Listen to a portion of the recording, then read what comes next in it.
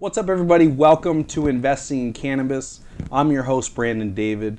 So whether you're an investor or a founder or someone that's just interested in the industry, it's really important to understand the health risks, the medical effects of consuming cannabis, whether that be smoking or vaporizing or edibles, tinctures, ointments. You can consume it in any number of ways today. And they all have very different effects on the body. And tonight we're going to learn a few things about how it's affecting our bodies. I'm going to clear up a few things for myself included. So tonight we have a very special guest. I don't know how many months ago, sometime in 2015, I had the pleasure of meeting Dr. Dan, and he came to my house and gave me an evaluation as a part of the Meadow program. If you're not familiar, Meadow will send a doctor to your house to give you an evaluation and subsequently write you a recommendation if you qualify. So Dr. Dan came to my apartment and we had a really nice chat. In fact, I even sort of interviewed him before I had a talk show to interview him on. And that's exactly what we have here tonight. It's going to be a really fun episode. So, hey, Dr. Dan, thanks for being here, man. Absolutely. It's a pleasure. So you work for Meadow. Do you have a specific title? What is your title at Meadow?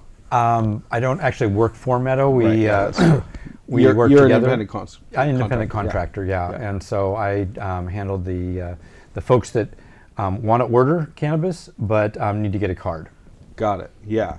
And how did the relationship start? I mean, does Hua reach out to you? Did he put up an ad? How does that? Yeah, it was kind of crazy. We both had done some studies at Oosterdam University. Yep. And then the provost there introduced the two of us, and who was saying, yeah, you know, within the first 3 weeks of our launch, we've had over 20 people ask, how do we get a card?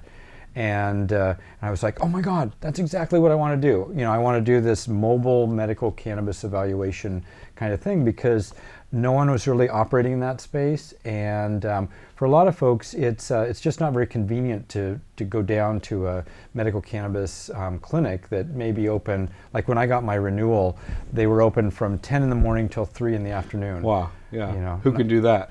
Not a lot of people. Not a lot of people, yeah. So it's been great. Meadow's a great company to work with, and we've had a lot of fun with it, and I think made some progress. So you had not written any recommendations prior to that? One or two. One or two. That was about it. But I was sort of ramping up and trying to move into that space, and it was just a great partnership. But you had been a practicing doctor for many years, right? And how many years? Right. When did you start? That's practicing? a good question. 18 years. 18 yeah, years. And I've been 14 years at Highland Hospital in Oakland, the trauma center, and just now stepping more into the cannabis arena. Got it. So you're in the trauma center, right? You're working every day in the hospital, and then you think to yourself, hey, there's this big opening market, or you were an enthusiast of cannabis? I mean, when did the initial interest sort of take hold? It's a really good question. I was an enthusiast myself, and part of that came out of my own personal experience. I have chronic back pain. I competed as a gymnast and had some injuries, and you know, I didn't want to take opiates. And you know, there's a lot of problems with opiate narcotics, and you know, they don't work consistently. You have to take more and more of them. They have a lot of side effects. They have a huge addiction potential, and in the emergency department especially, we see people that come in as drug seekers, and they often have legitimate pain, but they become these people that they never wanted to become, you know, and it's sad, and I didn't want to go there, and so I actually used prednisone, which is a powerful steroid anti-inflammatory medication, to help shrink the discs in my back, which is part of the problem I have is disc disease, and they were great. You know, that really was very effective. The problem is that prednisone has a lot of side effects as well. You can, you know, a lot of people die every year from gastrointestinal bleeding. Additionally, you can have things like steroid psychosis, neither of which I really want to mess with. And so someone introduced me to a tincture of cannabis, of CBD and THC in a 1-to-1 ratio, and it was like a spray under the tongue? It was a spray under the tongue, and it was one of those aha moments where I was like, oh my God, this is medicine. Wow. That it was, you know, in my personal experience, and you know, everyone's a little bit different with how the medication works with their body, but in my personal experience, it was about as strong as Percocet, but without any of the side effects. Wow. And that was a 1-to-1 CBD to THC. Exactly. Right? And then they also have like the 20-to-1 and the 18-to-1. Right. I mean, can you kind of talk about the different effects of having those ratios? Right, right. So CBD is the second most common compound in the plant. It's the most medicinally active.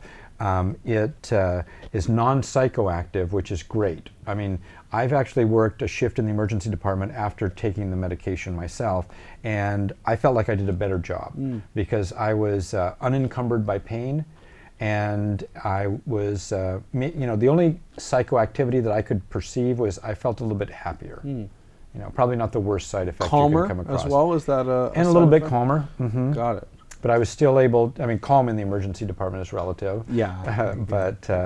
No, it was great. And so the 1-to-1 ratio seems to be a real sweet spot for pain. Okay. There's a British company, GW Pharmaceuticals, that you may have heard of. They've spent over $100 million developing a product called Sativex, which is aimed specifically at pain. And it's a 1-to-1 ratio of CBD to THC in a plant-derived sublingual spray. So a 1-to-1 ratio still has no psychoactive effects, though? It has mild psychoactivity, and different people are different. My wife has a little more psychoactivity, and so she prefers one that's higher in CBD. And is that directly related to your tolerance for THC in other forms? Or not that's a good question, and I don't know for sure, but I think that it's independent of THC. I'm sorry. I understand your question better now. It does have to do with your tolerance for THC, yes, because there is a 1-to-1 ratio of CBD to THC. CBD is non-psychoactive, and it does cover over or mollify some of the psychoactivity of THC. But in the 1-to-1 ratio, there's still some that gets through, and I think you're right. I think it's more for people that are naive to THC or don't have as much experience. Yeah, I mean, just my experience is I've had mostly the like 20-to-1 or 18-to-1. I think that's more commonly found in the sprays, or what I see anyway on Meadow. But the 1-to-1, I sort of felt almost like I had like a little bit of NyQuil. I almost had that, almost like a little sleepy effect. Is that consistent? Have you heard that from anyone else, or? I haven't, but I'm sure that's not an uncommon experience. Sure, yeah. The CBD level at that dose is considered awake promoting, so it shouldn't, theoretically shouldn't make you sleepy. The THC, on the other hand, depending on what strain it's derived from, could potentially make you sleepy. Got it. And then so coming off the CBD a little bit here, I'm really curious how most of these things affect me, because we talk a lot about business on this show. That's sort of my background, and we talk to a lot of founders and investors, but we're all hovering really closely around this amazing product. And I often wonder, like, am I doing damage to myself by putting hot smoke in my lungs? Is that, how much of a concern is that to you as a doctor? Well, it's an interesting question, because when they've done studies and they've looked at patients who are chronic smokers of primarily THC cannabis, they found that actually they did not have an increased risk of cancer. In fact, there were fewer patients in the cannabis group that developed cancer than in the non-smoking group. And they theorized that likely had a lot to do with the anti-cancer properties of cannabis. Got it. That being said, there are a lot of other chemicals that when there's combustion, when you're burning the herb, that you're breathing into your lungs. Carbon monoxide, not good. And tar, other things that are not as good for your lungs. The fact that it has an anti-inflammatory effect, the fact that it has anti-cancer properties is sort of, moving you a little bit more toward health. But if you can ingest it in other ways, it's going to be better for your lungs. Yeah, I mean, that's what everybody says, right? Is that edibles are better for you. Are there negative side effects as a result of eating too many edibles as well? Edibles can be a great mode of ingestion. The thing that's a little bit difficult is getting the dose down. I think when the medication is labeled with a number of milligrams, and you can try to really apply more medical science to it, it's a lot easier. But I think everybody has the story where, I ate a cookie and I didn't Right. feel anything, and so half an hour I ate another cookie, Right, and I was like, oh, Yeah. you know, and couch lock or Because whatever. it typically has a 40-minute to an hour, Mhm. what's that called, half-life? Or not half-life, but how long Onset it takes. of action. Onset, yeah, there you go. Yeah, 40 minutes to an hour or so. So I think a lot of people get to that 30-minute mark, and they're like, it's not working. Right, Yeah. exactly, yeah. Yeah. But it's a safe mode of ingestion, and for folks that that have that dosing down, I think it's a great way to go. Yeah. It can be good for people that have difficulty maintaining sleep through the night. So you have something that's longer acting, about Right. 5 or 6 hours duration of effect. Right. Sometimes I feel it's much more than that, though. It Honestly, can be. if I have a high dosage of, or relatively high dosage of an edible, the next morning I can often feel remnants of that. I mean, Right. And so for folks that are using it for insomnia, I recommend taking the medication 30 to 60 minutes before they go to sleep, because that's sort of the time it takes to digest and metabolize the medication. And then you're going to sleep well and hopefully wake up feeling refreshed. I tell patients to really pay close attention to the way they feel the next day, because if you feel at all groggy or sleepy, just bump back the time that you take the medication by 30 to 60 minutes. I see. So you may wind up taking it 90 minutes or even 2 hours before you go to bed. That makes sense. And then some of the edibles are labeled as sativa and indica, right? Which viewers of this show know what those two things mean. Is there a real effect in edibles? Because I sort of don't realize it as much as when I smoke it.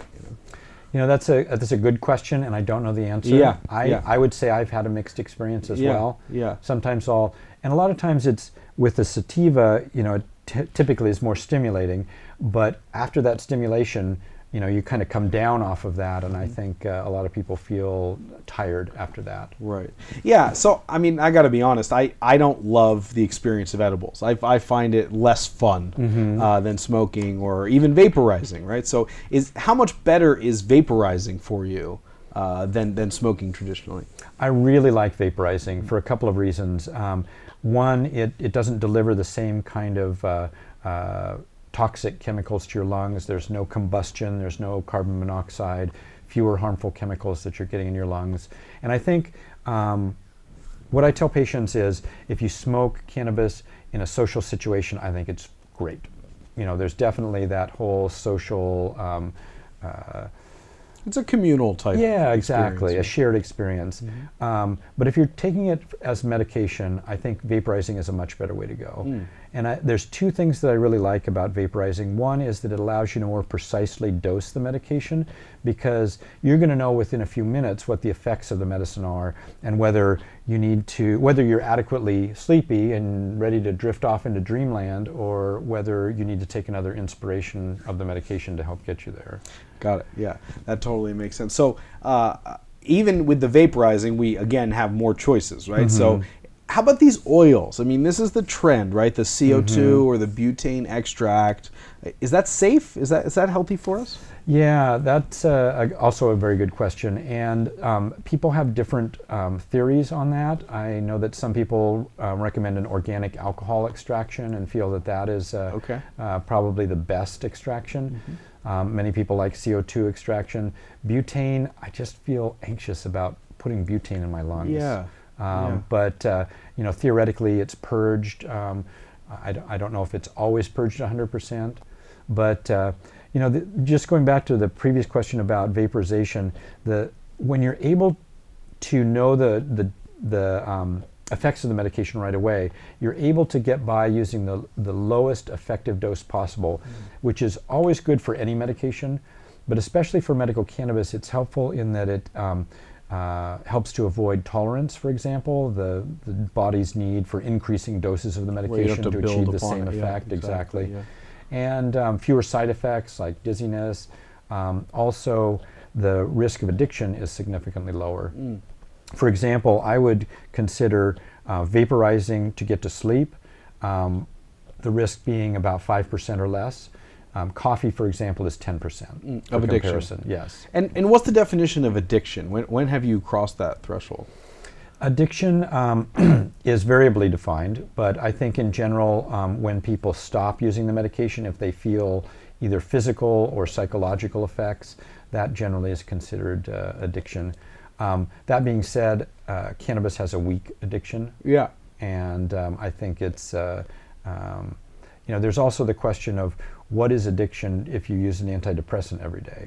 Are you addicted to the antidepressant? Because when you stop the antidepressant, you're going to have negative effects. You're going to have negative effects as well. Yeah. Any more to add there in terms of, what kind of addiction is cannabis? I mean, because I always hear that the cannabis, there is no addictive properties to it. But as much as some people I know consume it, that can't be the case, right? So, I mean, where is that distinction there? Well, I think some of it has to do with the fact that with any addicting drug, what you're doing is you're affecting the dopamine pathways in the reward center of the brain, and where addiction lurks. So with medical cannabis, you are, if you're dealing with CBD or THCA or some of these other cannabinoids that are non-psychoactive, you're not activating those dopamine pathways. And so really, for example, the formula that you mentioned, a 20-to-1 or an 18-to-1 ratio of CBD to THC, I consider that risk of addiction to be nil, to be zero, because you're just not getting high. You're not activating those dopamine pathways. Got it. Yeah. So let's back up to your life a little bit more. You work in a hospital a good portion of the time, right? And then you do cannabis recommendations another good portion. What's the mix in your life right now? I mean, tell us about a typical day. Well, it's changed. It's gone from being all in the hospital to about 50-50 to now it's mostly cannabis. And a large part of that has to do with the fact that I became concerned that in the hospital we're giving out the narcotics, we're giving out the other medications that have often really serious side effects, and like we were talking about, people die from these medications that we're talking prescribed. about Vicodin or Xanax or Percocet, right? All these things that people take all the time and think nothing of. That's right. Cannabis really has the potential to replace all of those in your life. I think it does. Yeah. I think it does. And when people come to me, they're often saying, I don't want to take prescription medications. I've taken Lexapro, I've taken Alprazolam, I've taken these different medications. I don't like the way they make me feel, and I found that some people will say I found that I was addicted to them, and I don't want to do that. And so there are solutions for pain. There's solutions for stress and anxiety. There's solutions for Crohn's disease, for a whole host of different ailments where cannabis or specific cannabinoids within the plant can supplant the currently used, often highly addictive or highly high side effect profile medications. And what's not always, but in many cases. And what's the current perception from the medical community? I mean, what do your peers say when you suggest these things to them? It varies. Yeah. I think older physicians who trained before the knowledge of the endocannabinoid system, the fact that in the 80s it was discovered that our bodies make their own cannabis-like substances, and that the cannabis plant is acting on our body's own natural system. Deficiency in some cases. Deficiency, even, right? Yes, exactly. I think that we have this endocannabinoid system whose purpose is to promote balance within the body's different physiologic systems. What we call in medicine homeostasis. And the endocannabinoid system, many people believe, has been overwhelmed by, for example, our stressful lifestyles. And so we wind up with things like anxiety, which is out of balance. And so when we've overwhelmed our body's own endocannabinoid system, supplementing that with exogenous or external cannabinoids from the plant, for example, is a way to bring the system back into balance. And in my personal experience and in my experience with a lot of patients, I found that to be true, to be anecdotally true. Now, unfortunately, we don't have as much scientific evidence as we'd like because the federal government has made it nearly impossible to do research in this country, and most of the good research now is coming out of places like Israel. Or is that changing at all? Is the U.S. government warming up to this? There is a bill in the Senate right now that President Obama has sort of intimated that he would sign that makes it easier to do research, among other things, like banking system and other things that are involved in the bill. But I think in general, people who who even are against cannabis will say, well, we don't have any research that proves that, you know, it's good or whatever. And Right. it's like, let us do the research. Yeah. You know, and I think it's intuitive that that's what's going to help demonstrate when and where cannabis can be helpful. Yeah. So undoubtedly there are plenty of medicinal properties associated with cannabis, right? I think you see that time and time again, even in extreme cases like children, right, that have epilepsy and et cetera like that. But do you think under the current system, particularly in California, as someone that writes medical recommendations all the time, are we abusing this system at all? I mean, do you feel that way ever, that, you know, these aren't legitimate medical concerns? Really good question, and something that surprised me. I've done probably 1,500 evaluations now, and I've not had a single person ask me, you know, I just want to get high. You know, what do I do to get high? What are the best strains to get high? They're all like, I don't want to get high, I just want to sleep. Or I don't want to get high, I just want to be free from this anxiety that's inhibiting my ability to be the best that I can be. Yeah. And do you think that they're playing along in any way? No, I don't. No. I mean, there may be some people that Sure. I'm just not picking up on, but Yeah. but I mean, my patients go the whole gamut, from CEOs and venture capitalists to 90-year-old grandmothers and toddlers, and, you know, people in a whole variety of different walks of life. A lot of folks in the tech industry here in the city, and I can tell you, for them, stress, anxiety, insomnia are the top three. Yeah, sure. Well, I remember one of the first questions that we discussed is, what do you do for a living? And I told you I worked at a startup. And you said, well, that's a very common use case here. You know, being in a startup is very, very stressful. right. And that's the truth, right? And cannabis has this amazing way of relieving stress without having some of the pharmaceutical effects, you know, like, you know, you don't have a hangover from cannabis, for example. That's probably the wrong word to use in terms of pharmaceuticals, but I think you know what I mean, you know, where you sort of have that Xanax hangover. Not that I ever do Xanax. So. No, that's absolutely correct. Zolpidem, which is Ambien, a sleeping medication, Yep. has the same kind Yep. of effect, and so a lot of folks have tried those medications, and they just don't want to go there. Right, right. They want something natural that's going to work with their body's own system to promote that kind of balance that they're looking for. And how about in extreme medical cases? You know, if I have cancer or I have lupus or, you know, something really extreme like that, how effective is cannabis in those situations? You know, it varies, of course, by the illness, but we're just now starting to explore some of the physiologic effects of cancer and the anti-cancer properties of cannabis. Sometimes it can be dramatic and miraculous. It's not always that way, and what we need to find out is when is it most effective? How can we use it most effectively with different types of cancer, with different types of autoimmune diseases, for example. CBD, among other cannabinoids, modulates the immune system, and a lot of what we encounter are autoimmune diseases that are really difficult to understand. Things like irritable bowel syndrome, chronic fatigue syndrome, things that we don't understand, and sometimes people have been stereotyped as being malingerers or things like that. As we understand them now more to be real diseases, we need real solutions, and we don't have a lot of those right now. Got it. Yeah. So we've come to my favorite part of the show here. Thank you for all the knowledge. I feel like I learned a lot in this episode. My favorite part of the show is where we talk about the guest's personal consumption of cannabis and what's your favorite strain, how do you like to consume it, edibles. You talked about tinctures. I mean, when you go home at night after a long day of doctoring, what do you do? What kind of cannabis do you like? Well, I like. I do have a Homer Simpson small pipe that I use.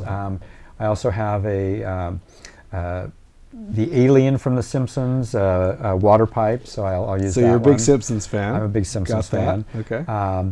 And I do like tinctures for medicinal purposes. I'm big into THCA and CBD THC in the 1-to-1 ratio for my own personal needs, which are related to pain. But I find that a good Jack Herer or a Super Lemon Haze can be a nice mood elevator and kind of help you relax at the end of a long day. Yeah, yeah. particularly on a Saturday mid-morning or so, a sativa is incredible, right? Yeah. It's sort of creative, and you have that uplifting feeling. You still go outside. Exactly. Yeah. Energizing. Yeah. I mean, does that sativa, does it have less medicinal value than the indica does? I've always heard that sort of tangential. I would say, in my opinion, my concern for sativas are that folks with anxiety, to start out with, are much more likely to develop panic attacks or paranoia. Whenever you hear about someone having a bad experience, it's usually with a sativa that's high in THC, which is virtually everything that's available on the street and much of what's available in dispensaries. Yeah. But we're getting better about labeling that, I Yes. think. Right, and that's due to regulation and sort of just the commoditization of this. But it's pretty easy. I mean, particularly on a website like Meadow, we'll plug you there. It's listed, right? THC, how much CBD, the sativa, indica. I mean, most things are a hybrid, honestly, but they and do. a hybrid's a good way to go, I think. Yeah, probably particularly for a new patient, right? Right. A hybrid is a good thing, right? Got it. Yeah. I mean, what's a strain that you would recommend? Obviously, it depends a little bit on the diagnosis, but what's an early strain that you sort of recommend to people? I think Jack Herrera is a nice, Yeah. uplifting, balanced. It seems like it doesn't produce the kind of anxiety that it can in some folks, and yet it's still a real positive experience. Yeah. Yeah. Blue Dream is nice. There's so many kinds of Blue Dream. There are, That's, yes. That's what kind of baffles me. Yeah. Yeah, and I don't fully understand that either. Yeah. But I think some of it has to do with the kind of the entourage effect of what what other cannabinoids and terpenes are available in the plant. Got it. Yeah, you mentioned terpenes. What's your feeling on terpenes? It's the hot topic of the day. Huge. It seems like. I think it's going to be the next frontier. I mean, I think there's a lot of cannabinoids we still need to investigate, but terpenes are really, in my mind, once we understand those better, we're going to be able to use the plant better, because that whole entourage effect is the effect of what terpenes and what cannabinoids are there and how they interact. So, for example, and also interact with whatever else you've consumed. Yes. Right? Yeah. That's right. Yeah. That's right. But patients, for example, that have depression, I'll recommend not only a CBD-THC combination, but for use during the day, and then in the evening they can supplement it by vaporizing something that's high in the terpene limonene. Sounds like lemon, so anything with a citrus flavor to it, to the name, is going to be high in limonene. Super Lemon Haze, Lemon Kush, Pineapple Express, things like that. Mm-hmm. And then people that need help with appetite stimulation, there's a terpene called beta-caryophyllene that smells like pepper. So anything with a characteristic pepper smell, or pepper in the name, can benefit from that one in particular. Very interesting.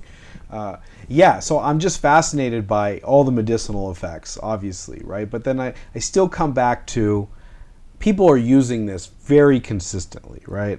Most of the ailments that you've discussed are daily challenges, right? I mean, oh, I can't sleep, or I'm anxious, or whatever, right? So I feel like that creates the pattern of people using on a regular basis, just like I do, just like the team does, just like you do.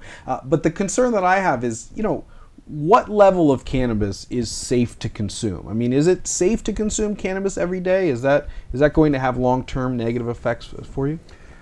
So far, the studies that we have suggest that a THC-only variety can result in some long-term effects. Memory loss, for example. But it's interesting because when they've gone back and they've repeated those studies with as little as 3 to 5% of CBD, no memory loss. Wow. And they're actually looking at CBD as potentially staving off Alzheimer's disease. Wow. Who the hell wants to go there? Yeah. So it actually has a repairing effect. It does. I talk about CBD as the friend of the brain. It's a neuroprotectant, an antioxidant. It's memory protectant. It helps folks with, or it's being investigated in traumatic brain injury and stroke patients to help preserve neurons that are kind of in the balance. So I think, I think that long-term effects have actually been studied fairly well, because the only studies that have been allowed by the federal government have been ones into the negative effects of the plant. Yeah, So that makes sense. we have some evidence on that. Yeah. But it's interesting because when the federal government allows you to study the plant, it only allows you to study their plants. Right. And their plants, up till the last year or so, have been all, low-level THC plants that are, basically setting you up for failure. So the government has like shitty swag all the time. It right? does. It's improving now. It's improving now thanks to Sanjay Gupta and CNN. Right. But that's interesting that they chose to go that direction, because it would almost seem to me that if they picked a strain really high in THC, that they could create results that would seem more dangerous even. Right. But they didn't choose to go that way. They didn't. They just didn't know better. The University of Mississippi must not have good and soil how did that there. happen? How does University of Mississippi get picked? Of all places. I mean, not in California. Right. It almost makes it seem like they're setting you up for failure here, right? Like, which is a disappointing thing. So as we talk about the federal government and this the movement progressing, I think we're going to have adult use, or some people call it recreational, although it's not a game for me, so I don't call it recreational. But in 2016, you don't call it recreational alcohol use. Right? Yeah, I just talk about drinking, right? And that's it. And I think that's fine. I think we can consider cannabis like alcohol. I mean, I think it's okay that it's for fun. What's wrong with that? We're a fun type society, right? Anyway, that's my. No, I my agree 2 with cents you. on it. I agree with you. Yeah. I think it's helpful to distinguish the fun from the medicinal. But I think that it's legitimate to have something that helps you relax and makes you feel good. Yeah, why not? I mean, if a glass of wine, or, I mean, you could talk about anything else that's potentially dangerous. Extreme sports, right? I mean, people jump off of cliffs and stuff, right? And we don't say, oh, that's so bad for them. Or they eat, a whole chocolate cake. We have Thanksgiving come up here. People stuff themselves literally till they pass out, and we don't think twice about it. And the addictive potential of sugar is much higher than cannabis. Right, yeah. I mean, you're almost surely addicted to it. Almost everyone is surely addicted I to am, it, right? Yeah, I certainly am. I mean, I'm far more addicted to sugar than I am cannabis. I can't think of a day where I don't have something that's high in sugar, right? I eat ice cream every single Every day you have ice cream. What kind of ice cream do you have? Ben and Jerry's. Okay. I like the toffee Heath Bar Crunch. So I had this idea in my mind that Ben and Jerry were dead, but apparently they're not. I guess it was just that old school like black and white photo kind of threw me off. I'm trying to get Ben and or Jerry on the show. I think that'd be pretty cool. But one of those guys, and I'm trying to remember which one it was, has spoken at cannabis conferences. Yeah, I think that's where this idea came from. Somebody told me that. Yeah. Cool. Anything you want to plug here? I mean, if you want to meet Dr. Dan and get your recommendation, go to Meadow, request a recommendation. He'll come to your house. It's that cool. It's that cool, right? And anything you want to plug? I mean, anything that's writing a book, or you should write a book. That was an interesting proposition. Yeah. I should think more about that. Yeah. But no, it's I think the thing that people don't understand or don't realize is that cannabis can have a lot of different psychoactive effects. And sometimes you want that psychoactivity, sometimes you don't. And when you don't, there's this whole world of cannabinoids that can help you. Things like THCA, the acidic form of cannabis, is completely non-psychoactive. And it's not until you burn it or you heat it that it turns into THC and is psychoactive. Got it. CBD, CBN, a lot of these different cannabinoids that are just now coming out and being commercially available. So there's a whole world of cannabis that we're just discovering.